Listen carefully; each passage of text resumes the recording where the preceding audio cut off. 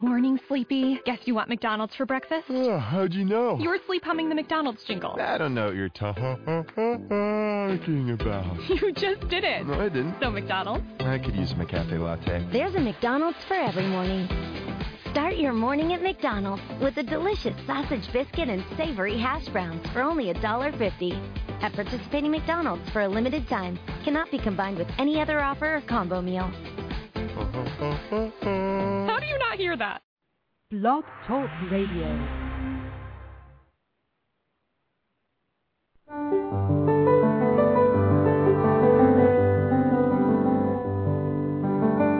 Lucis Trust, a non-profit, non-political, and non-sectarian organization on the roster of the Economic and Social Council of the United Nations, and concerned with the establishment of world cooperation and goodwill, presents Inner Sight with your host, Robert Anderson.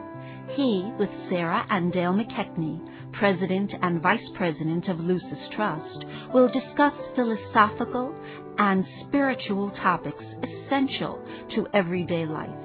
Now here's your host, Robert Anderson. Welcome. Inner sight is simply seeing that which is always present, but not yet fully recognized. You have, within you, the ability to see yourself and the world around you in a new way, with new eyes. So, stay with us and together, we'll look at the world and ourselves with inner sight. Our topic for today, thoughts on death and immortality. And this is part 3. Before we explore this topic, I'd like to say a few words about Alice Bailey. Alice Bailey is the founder of Lucis Trust, and the Lucis Trust sponsors this show. Alice Bailey also wrote 24 books of esoteric philosophy. And those 24 books are the main inspiration for the dialogue that you hear on this show. Following thought is also from the works of Alice Bailey. Death, if we could but realize it, is one of our most practiced activities. We have died many times and shall die again and again. Just as soon as we know ourselves to be souls, we shall no longer know death. You know, I really don't get it. We've approached this question that I'm going to ask again, so please bear with me. I just have not absorbed the answer. Given the premise that we've died many times, as set forth in the books of Alice Bailey, I would think we'd be experts at knowing all about our past lives, and why don't we retain a memory of those past experiences, those past lives? That's a good question and a great mystery. Many people have wondered the same thing. Why don't we remember? If we're such experts, if we've died so many times and been reborn over and over again, why do we not retain the gist of that experience? I think, judging by the teaching that's given us in the Ageless Wisdom, we do retain the gist of it, the value of it, but not the actual details of it. And I think there are reasons for that are interesting to consider. We, I think, left off last time with that wonderful statement from the Bhagavad Gita, the Hindu scripture that's so ancient and that assures us, Krishna assures us, know thou that there never was a time when I, nor thou, nor any of these princes of earth was not, nor shall there ever come a time hereafter when any of us shall cease to be. I love those words because they just ring true to my soul. It isn't a matter of wishful thinking. It just speaks directly to the soul, that assurance. And that, to me, gives me an indication that I do know, I do remember, and I am reassured by that promise that there shall never come a time when any of us shall ever cease to be. That is a matter of conviction. There are other people who would say, well, I am just sure that when I die, that's the end of it. We have to go with what we believe because there is no documentation of this that we can rely upon. But I think another reason that we don't remember it is that there is a blessed forgetting. Because if we were to remember every detail of our past lives and how we met the end of the physical body each time, for one thing, it would probably be painful. And to review all the ups and downs of past incarnations would be demoralizing, because most of us haven't been saints. And for another, it focuses the mind on the here and now, which I think is where our attention should be, don't you? On the here and now. Well, yes, and I mean, if we knew all the details of each past life, it would be so overwhelming that we just might not want to continue. But yes, the emphasis should be on today, the lifetime that you're experiencing today.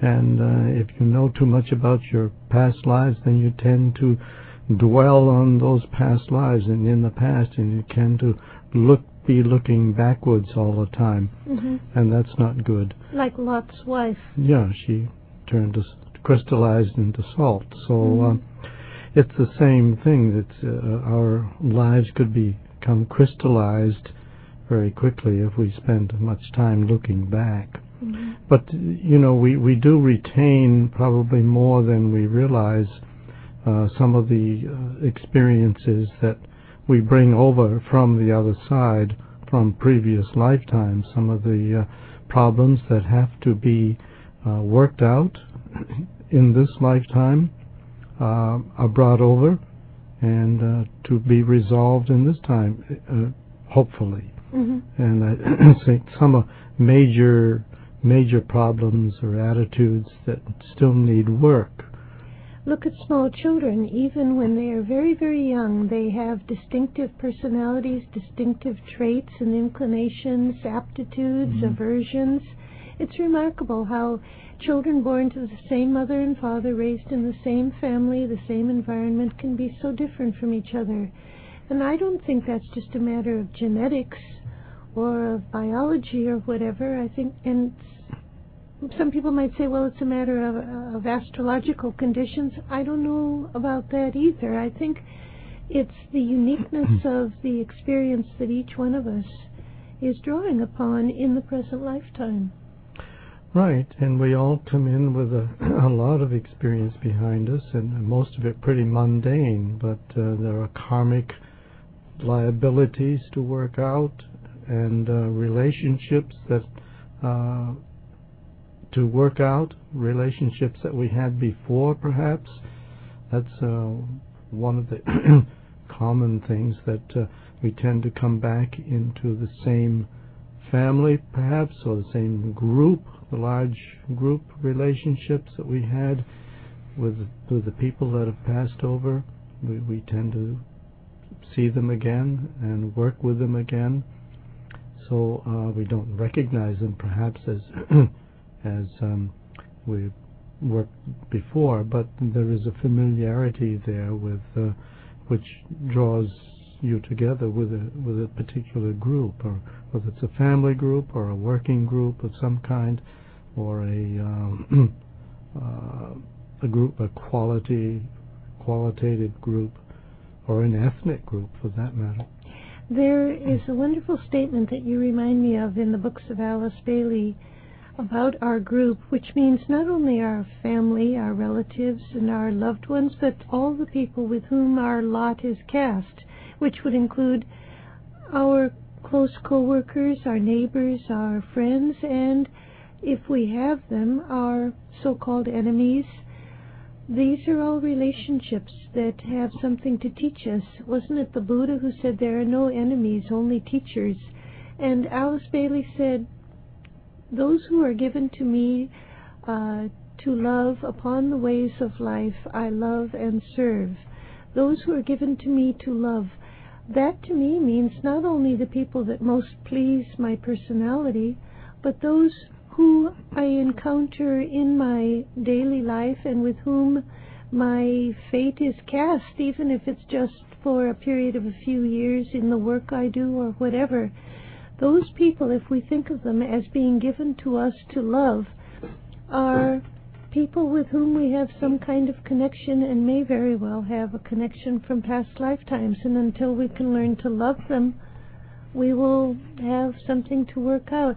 So to me, there's something kind of creative in that group aspect. Yes, and it kind of indicates the continuity, not only of life itself, but the continuity from one life to the next, and the continuity of your own experience, but the continuity with other people that you have worked with in the past. This idea of continuity in the process of dying over and over again is really fascinating to ponder on.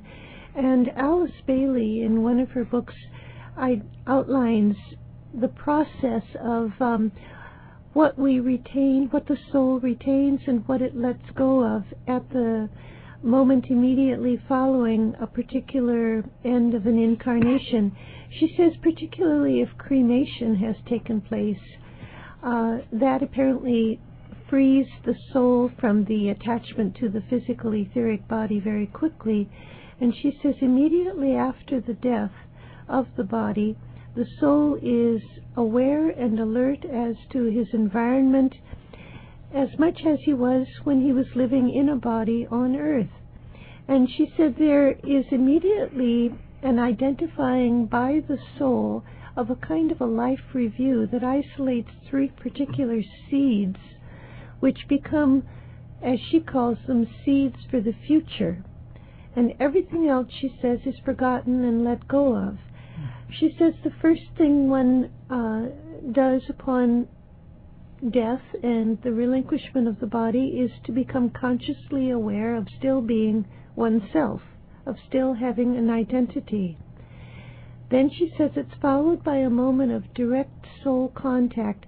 Apparently it's a moment that then passes. It's not, for the average person, something that's retained, but there is this encounter with one's higher angel, one's higher self, that is momentary and revealing.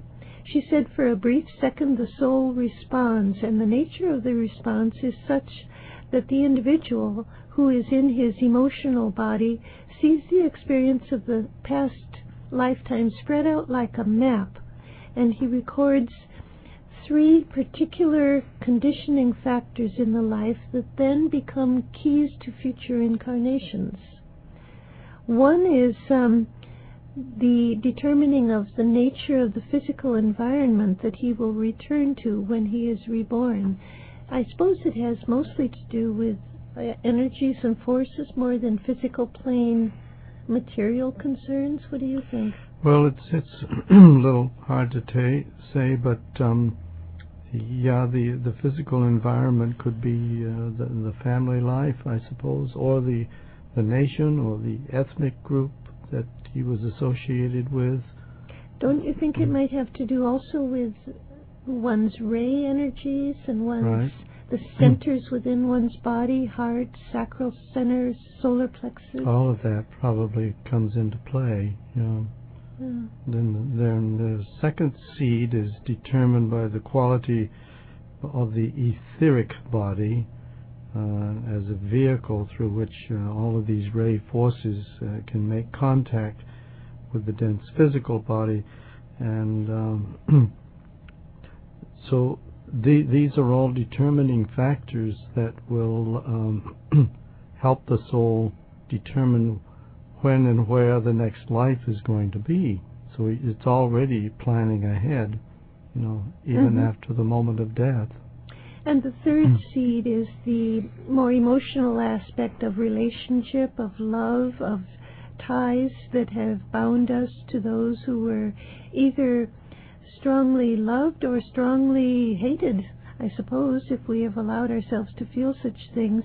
She said it's this third seed that brings the person again into relationship with those he's previously loved or with whom he had close contact.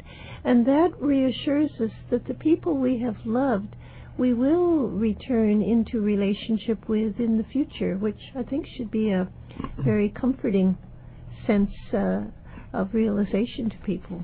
For those people who just tuned in, you're listening to Inner Sight. Our topic for today, Thoughts on Death and Immortality, Part 3. And we have a special offer from Lucis Publishing Company, and that's the Alice Bailey book, the title of which is Death, the Great Adventure. Now, Death, the Great Adventure is a compilation of extracts on the spiritual meaning of death from the books of Alice Bailey. Let me give you a quote from this book, just to give you a little idea of what it entails. And I quote, "The present cycle is the end of the age, and the next 200 years will see the abolition of death, as we now understand that great transition, and the establishing of the fact of the soul's existence." And once again, that's a quote from Alice Bailey from the book Death, the Great Adventure. And I must say that particular book is a spine-tingling book from the point of view of conscious enlightenment. You won't be able to put it down. It's really good. It's available now for $12. You get free shipping and handling if you mention that you heard about the offer on Inner Sight. Just a little notation. So what you need to do, if you'd like to take advantage of the offer is to send a check or money order, $12 to Lucis Publishing Company. Lucis is L-U-C-I-S, Lucis Publishing Company, 120 Wall Street, New York, New York, 10005. Once again, check or money order, $12. The book that you want is Death, the Great Adventure by Alice Bailey. And you send the $12 check or money order to Lucis Publishing Company, 120 Wall Street, New York, New York, 10005. And by the way, we appreciate your donations. You can imagine how expensive, being on a great radio station like this, how expensive it must be. And we've been managing to do it, but it gets a little challenging. And those of you who've been listening know we've had other shows, but we just have this one right now, and we need your donations to keep this one going. So send donations. They're tax deductible, by the way. Donations for the support of this radio show, Inner Sight, can be sent to Lucis Trust, 120 Wall Street, New York, New York, 10005. And by the way, if you need to get in contact with us for any reason whatsoever, a lot of people call because they want a general package of information about the history of Lucis Trust or information about Lucis Trust. It's not a religion. That's one of the most frequent questions asked. So give us a call for any reason. 1-866-695-8247. That's 1-866-695-8247. The easy way to remember it is 1-866-NY Lucis. Lucis, once again, L-U-C-I-S. Think of it this way: 1-866 New York Lucis. All of our Inner Sight programs can be heard on our website at www.lucistrust.org. On the home page, you'll find a link to today's program, which will be available for hearing in a day or two. Last week's program is already available, and many of our past programs can also be heard. Once again, www.lucistrust.org. The theme of each week's program is posted in advance on our website so that you can see in advance what next Sunday's program will be. I was thinking about what you and Sarah and Dale were saying about how we carry certain values and perceptions over to a next lifetime, and I couldn't help but remember an experience I had in Russia where I saw, and this was several years ago, I'd gone to Russia and I saw these two babies playing, and one had picked up a bowl of gruel and just dumped it over her head, and the little boy just got away from her so quickly instead of experiencing in the pleasure of it. So I mean, you wonder why kids behave so differently from each other, but that might be an example of what we're talking about too, you know. Well, I don't know. It's nobody really understands why we develop so independently and so early. But one explanation is that we are not necessarily blank slates when we come into this lifetime. We have a past, a history. We're picking up a thread. each of us, no matter how advanced or unadvanced we might be in terms of the spiritual path, we're picking up a thread and resuming something that was set in motion eons ago. Coming back to this idea of why we don't remember all that, I was thinking that maybe it has to do with the fact that when we are living on earth in a physical body, our focus, our attention, our will is concentrated for many of us on the physical plane and on material matters, and that we don't really spend very much time thinking about the inner realms of meaning and significance and the subjective purpose behind being alive on earth. So if we were to cultivate more of that understanding, more of that inner wisdom, then we might gain gradually more of an understanding of what our past has been, why we're in the circumstances we are now, why we have particular lessons in relationships that we're probably repeating over and over again until we get them straight. It's a matter of redirecting the focus. Right, and I was thinking while you were talking about other ways that we could show up that indicate past experience that we're bringing over.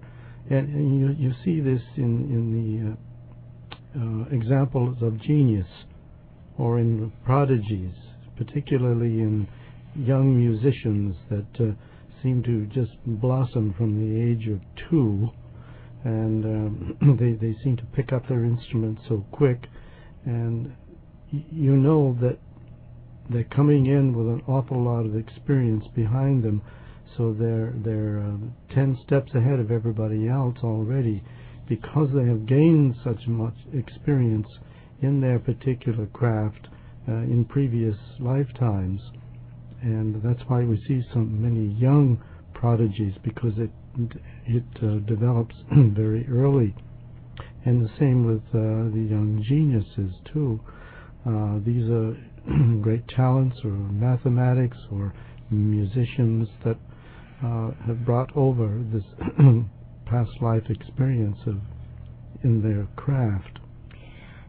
What is it exactly that dies? Well, I suppose what dies is the physical element of us, and the spiritual significance of it in terms of what gain it offers to the life of the soul is what we retain.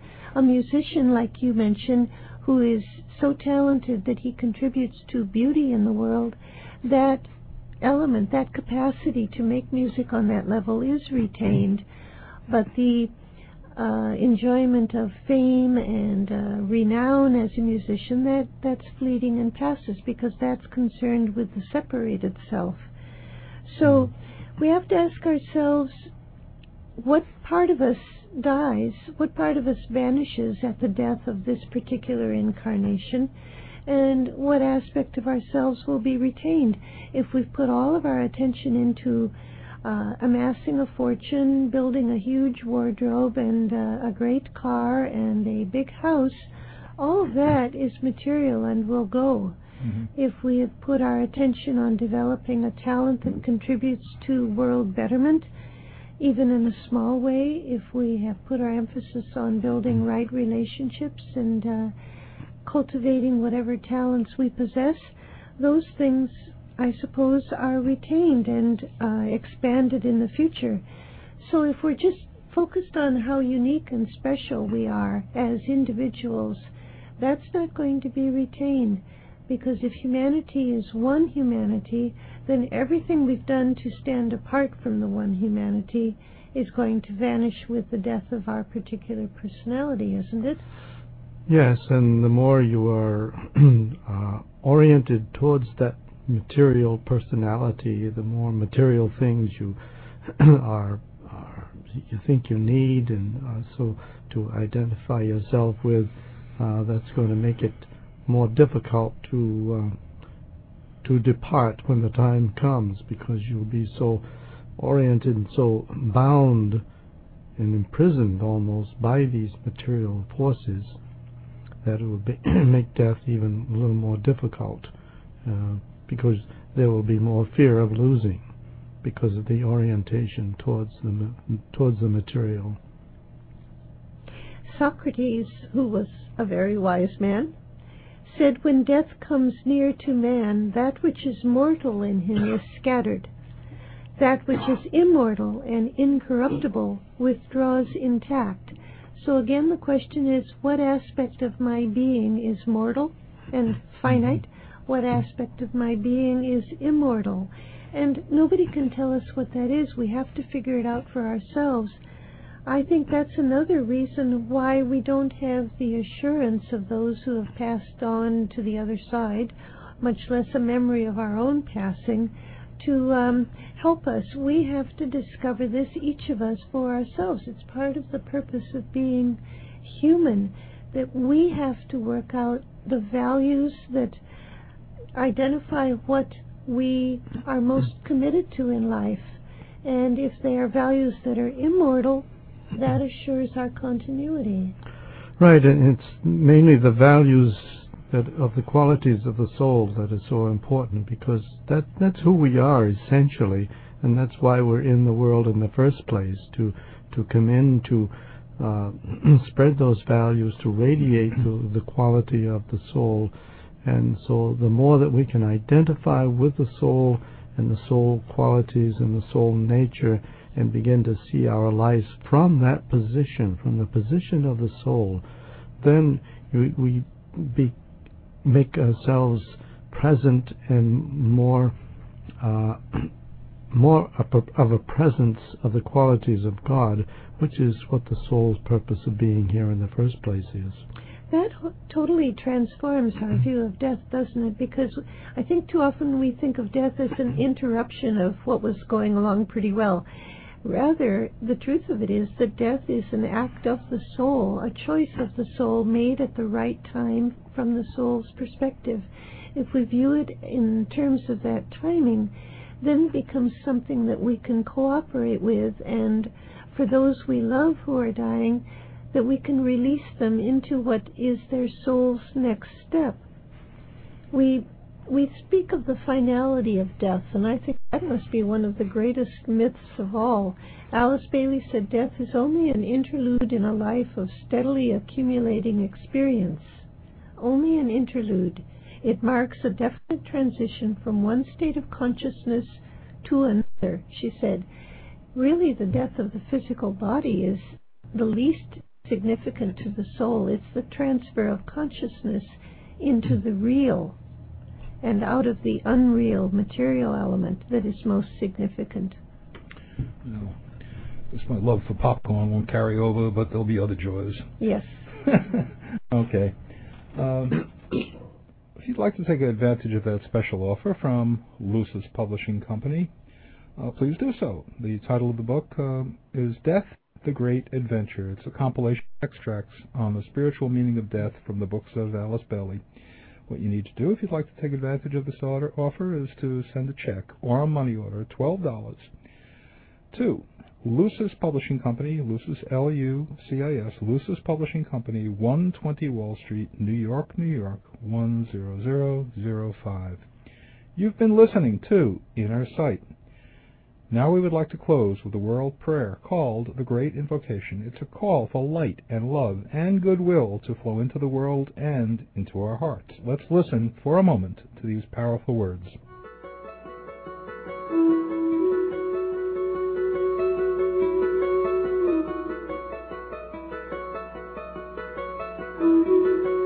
From the point of light within the mind of God, let light stream forth into human minds. Let light descend on earth. From the point of love within the heart of God, let love stream forth into human hearts. May the coming one return to earth. From the center where the will of God is known, let purpose guide all little human wills, the purpose which the masters know and serve. From the center which we call the human race, let the plan of love and light work out. and may it seal the door where evil dwells. Let light and love and power restore the plan on earth.